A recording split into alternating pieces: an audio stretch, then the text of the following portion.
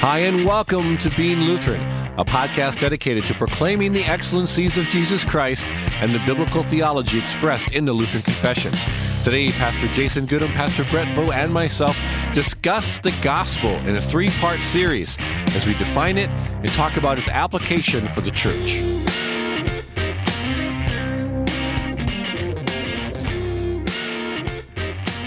Welcome to the Being Lutheran podcast. I am Pastor Brett Bowe, and I have with me Pastor Jason Goodham And Pastor Brian Rickey.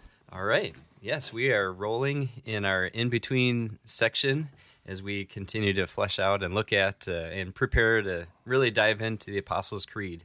And so today we're talking about the gospel, which is awesome. Yay! Yeah, Hooray! right. Yeah, the gospel. And it's maybe a painful thing that we have to stop for a moment, take a step back, and clarify the gospel for the church. Sure. But Yep. I think it's tragic more than painful. yeah, Yeah, it's right. it's And, awful. you know, especially in our day where, and I think I said this in a sermon or a Bible study recently, that gospel has become an adjective and just throw it on and attach it to words, gospel-centered, gospel this or that. Gospel is become almost like a buzzword that Yeah, it absolutely But is. in a moralistic sense, though, it's almost become a verb, you know, and in a gospeling. sense, Yeah, it is, Sure. you know, as we apply the gospel, but the gospel message, Yeah. We're already getting into definitions. That's good. Yeah, well, that's what we want. And, you know, it's the Babylon Bee really captured this. It's one of the first articles they posted, and I just about fell off my chair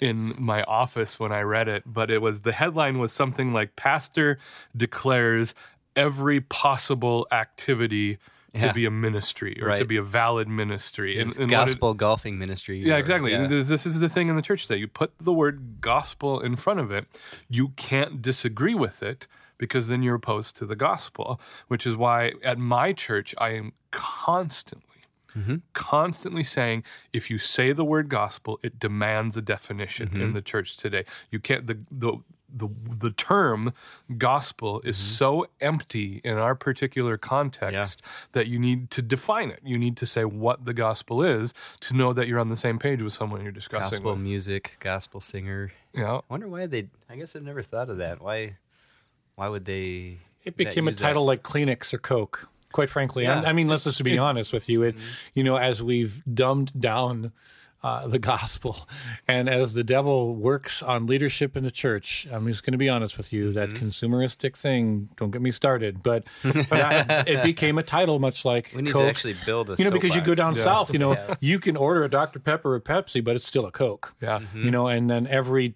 facial tissue is a Kleenex because it's a brand name. And unfortunately, it's become a brand name to identify things. And Yeah. I think gospel has replaced this idea of church things, and which is why you have gospel music, because it originated in the Sure, church. in the church, And yep. a gospel ministry is something we just think the church ought to be doing rather than what the actual gospel is. Right. Do. That's And the you know- message, you know, and it's awful. And I love when Jesus just kind of like laid it out there in John 6, and they asked him, what must we be doing to be doing the works of God? And his answer was, believe. Believe that I am the Son of God and that I am your Messiah and Savior. Yep. Believe. And you know, while we kind of tease the use of gospel, like gospel centered, especially, I want to caution us in saying, as Lutherans, there's something noble about the emphasis on gospel. As maybe it's gone off rail here or there. I think it's maybe a lot of Calvinistic brothers that use that sort of lingo, gospel centered or gospel coalition. You know, there are things like that where there's been they maybe see the overemphasis on the law and are swinging back on the pendulum to focus more on the gospel. So I don't want to poo-poo it too much, but we want to acknowledge, we don't want to wholesale dismiss something like that. We want to chew the meat, spit out the bones, and as Lutherans present the way it really is or really should be. Yeah, and it's funny, last, session we talked about the Trinity. We started with God. Who is God? God is Father, Son, and Holy Spirit, yet these three are one. And like that, with the Word of God, It has both law and gospel. It's very much like Jesus, the Word, capital W, two distinct natures, yet one undivided person, law and gospel. Fancy that. I think that's what John maybe meant when he wrote. I think Luther just pumped his fist in the grave. Yeah, it's Good. You're right about wanting to be gospel-centered. Yeah. And in fact, the entire church and the entire Christian life is gospel-centered. You go to 1 Corinthians 2:2, Paul writes that I decided to do nothing among you except Jesus Christ and him crucified. And as a systematic theologian, I teach that it's the cross, the gospel is the center of all theology, all everything we know about God is based on the gospel. In fact, going back to the Trinity, we don't know God the Father except as he is revealed in his word, God the Son. And so you have God revealing it in the spoken written word, but also revealing in the incarnate Christ, the incarnate word. And we have all of these things. And so the gospel is the center, but we're already starting to touch on things that the gospel isn't. So before we kind of go off those, we haven't defined the gospel yet. We're breaking a rule. The gospel is the forgiveness of sins on account of Jesus Christ for believers, for those who have faith. It's free. It doesn't require anything. You're fully forgiven. It's the promise of eternal life, washed in the blood of Christ. That's what the gospel is. And the gospel is something to be proclaimed and applied. So is that what Jesus meant in Luke, where he says, "Go and proclaim the message of repentance for the forgiveness of sin"? Is that really what he meant? Yeah, right.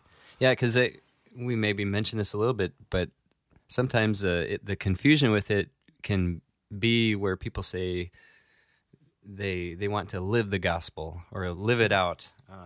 And live in the gospel. And I think maybe like other things too, there's probably a meaning to that is good and right, but we're not being careful with our lingo. No, and it's language. more than an edifice or a structure. And when you start saying stuff like that, you almost think, well, then I got to go to church, so then I'm living in the gospel, and that's not the case at all. Well, and so to put the best construction on it, which is what we would want to do, is when someone says go live in the gospel, go live in light of the gospel. Live your life informed by the gospel, that your performance... as a result of the effect of the gospel in your life. Is that your performance on a day-to-day basis has nothing to do with your salvation. That's probably the best place we can go. The problem with that, as we discussed several times when we were talking about the Ten Commandments, is the gospel doesn't tell us how to live. Because, again, now focusing on the gospel and not on the law aspect of it, the gospel forgives sins.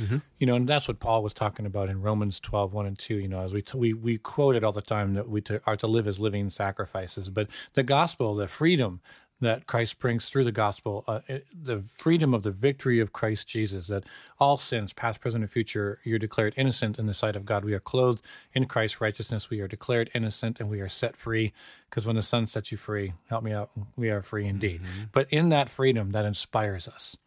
And through the power of the Holy Spirit, that enables us to allow God to transform us from the inside out, and then apply the gospel, and then live out 1 Peter chapter 2:9, to be that priesthood of all believers, to proclaim the excellencies of Jesus Christ, not because we have to, but because we get to in the freedom of Christ Jesus.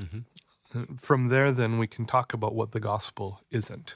We know what it is, and one of the first things we brought up is that the sense that the gospel is a different or an opposite word to the law, that the two are opposed to each other. And that is a major error that's going on in the church right now. And what it does is it tempts us to want to get rid of the law so we only hear the good news. But that's not what the gospel does.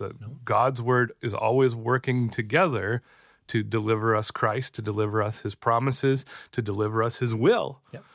And that's varying degrees of antinomianism, something that Luther addressed and talked about. Well, and the opposite response to that is the same error. Legalism is to think that we have too much gospel and we need to rein it in. And, I've known pastors in my life who seemingly or admittedly are afraid of preaching too much gospel. They're afraid maybe... I could say it, I don't even really want to say it, the best intention of being afraid of forgiving unrepentant sin, of comforting someone in their sin, but that's not how the gospel works. The gospel never, ever comforts unrepentant sin. Yeah, the gospel comforts the repentant. The gospel comforts the terrified. Doing that, they're almost taking upon themselves the role of the Holy Spirit. Amen. That's what I was going to say. To try to apply specifically the law or the gospel to a person. When we are properly preaching God's word in law and gospel, always ending with the sweet gospel and the freedom of Christ Jesus, when that is preached properly, the Holy Spirit does the work, and we can't manipulate that. And I think pastors want to.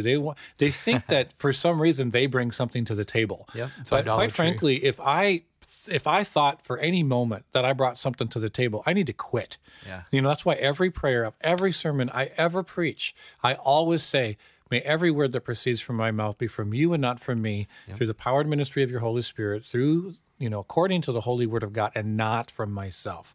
I have nothing to offer anyone. Luther, I think it's called Luther's sacristy prayer, has something like that. And at the end it says, Lord, if you abandon me, it will all come to naught. It's not me, it's the word of God, but we absolutely do this. And I remember a friend of mine relaying a conversation he was having with another pastor who had said, I only preach the gospel by invitation because I don't want to comfort someone who is secure in their sins. What do you mean by invitation? Like saying, I invite you to believe, or I invite you to receive this. I see. Literally using the word invitation here. Now, again, because we want to be clear, it is entirely proper in if the situation calls for it to do a gospel invitation. Sure. But that's not the only way to preach the gospel. In fact, I would say more frequently we must just simply declare the gospel. Preach it into the people. Yeah. Because what in that truth of invitation, I always use Christ's words and his invitation. Come unto me, all you who are weary. Exactly. Yep. Stand at the door and knock. Stuff like that. Using Scripture itself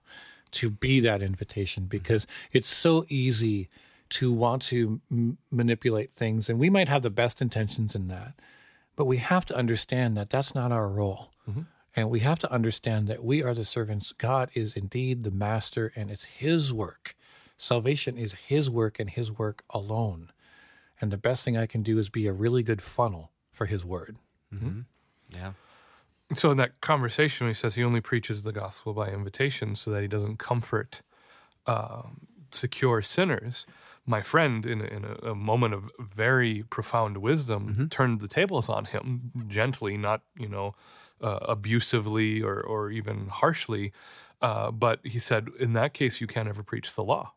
Yeah. And the pastor said, what are you talking about? He said, because you also might be crushing someone who is afraid of their sins. And I said, he said to him, so you've effectively paralyzed yourself as a preacher. Right. And he said, better just declare what the word of God says. And the word of God condemns sin. Let out that caged lion. Yeah. And the word of God forgives sins. And it forgives sins absolutely. I mean, you have promise like 1 John 2, 1 and 2, and I write these things to you so you may not sin. Yeah. But if anyone does sin, we have an advocate with the Father, Jesus Christ the righteous. He is the propitiation for our sins, but not only for our sins, but also the sins of the whole world. I think that's the thing that terrifies us. In Christ, everyone's sins are forgiven. Yeah. I have a question. So as we thought about the definition of the gospel as you gave that, and we used Luke's text as kind of a foothold for that, in that the gospel is the repentance for the forgiveness of sins. How does that play out in the life of the believer, and how is that connected to the sacrament of the Lord's Supper? Oh, boy. Love this. The gospel is given to us in such a way that the product of the gospel is always assurance of salvation. Amen. It's the gospel is external, so that we can't corrupt it with our tainted sinfulness, and the gospel is absolute. It means it doesn't come to us in conditions. It doesn't put us on a sliding scale with God where we're more forgiven some days and less forgiven other days. So that externality, that objectivity, and that absoluteness produce assurance of salvation. So even simply a gospel declaration should comfort us and give us assurance. Something like 1 John 1:9. If we confess our sins, God himself is faithful and just to forgive us our sins and to cleanse us from all unrighteousness. That's the promise. You've confessed, now you are forgiven. And what the sacraments do is twofold. Is they actually apply the gospel, and if we're gonna verb the word gospel, the sacraments are gospeling us. They're forgiving us, right? Amen. Baptism regenerates. It creates faith and forgives sin. The Lord's Supper is you are being in that moment cleansed by the body and blood of Christ, because wherever the body and blood of Christ are, there is forgiveness for your sins. But the byproduct of the sacraments is always assurance of salvation. Yeah.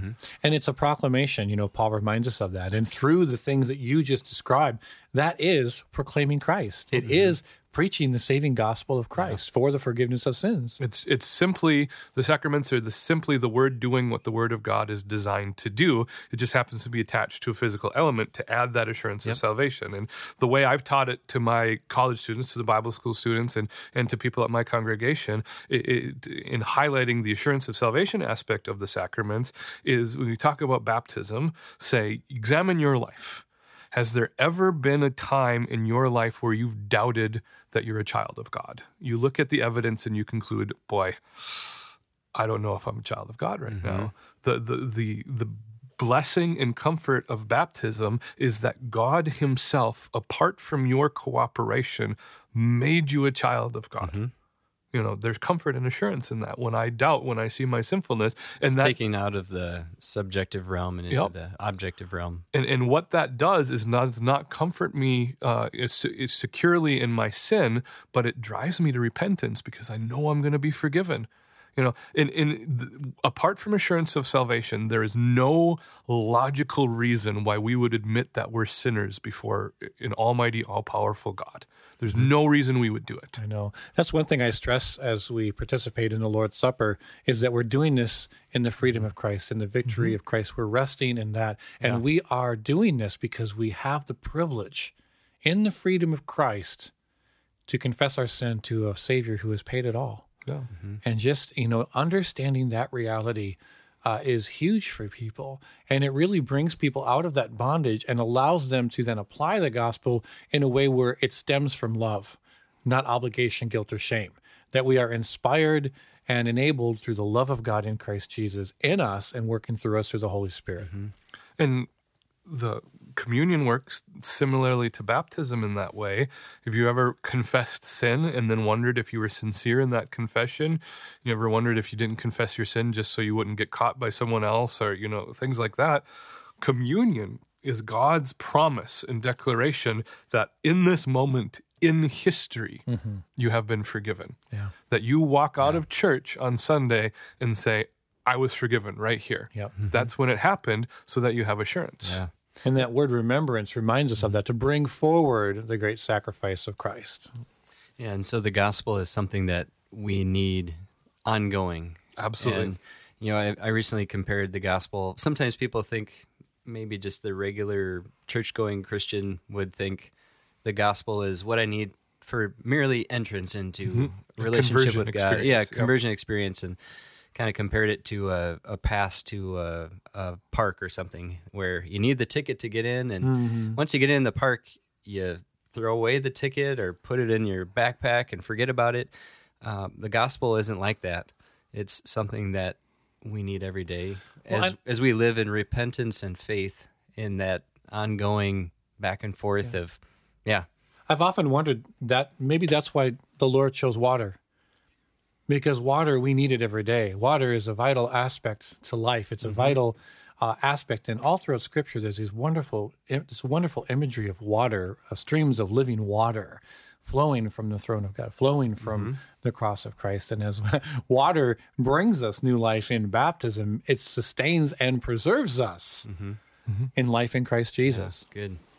Yeah. Not that I'm suggesting to be rebaptized. I'm not suggesting that. There is one baptism. You heard it today. Brian advocates daily baptism. I do not. But just that picture of water. that refreshing, life-giving water. Well, and there's so much images, and I think that's part of the beauty of the sacraments is not only is there the spiritual absolute truth, which we would do well to make primary and emphasize that, but the imagery in the symbolism underneath the sacraments, again, that's not the primary aspect of it.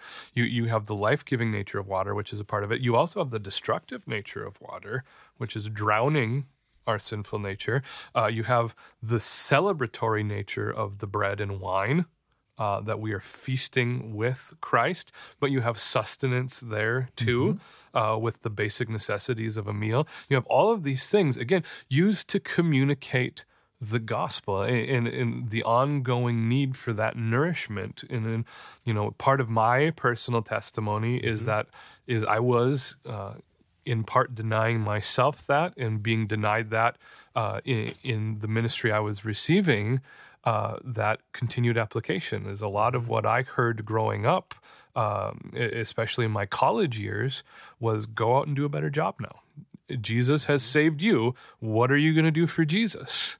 And that ends up being poisonous, and that's not the gospel. No, it's manipulative, and quite frankly, I get offended by that type of... And that's the tragic thing in the church right now. It is, where we have really confused that, and that is a confusion of law and gospel, and it becomes moralism. Yep. But since we haven't said it yet, though, it does apply to vocation, doesn't it? Yes. That'll have to be the next episode. Amen. Well, since we're talking about assurance of faith, I believe this is a great verse for that set of verses. Romans chapter 10, beginning in verse 8. But what does it say? The word is near you, in your mouth and in your heart. That is the word of faith that we proclaim. Because if you confess with your mouth that Jesus is Lord and you believe in your heart that God raised him from the dead, you will be saved. For with the heart one believes and is justified, and with the mouth one confesses and is saved. For Scripture says, everyone who believes in him will not be put to shame. Amen. Thank you for joining us. Please look us up on the web at beinglutheran.com. Also, invite a friend to check us out on iTunes. Please join us next week as Pastor Jason, Pastor Brett, and myself continue our discussion on the saving gospel of Jesus Christ. God bless you and have a great week.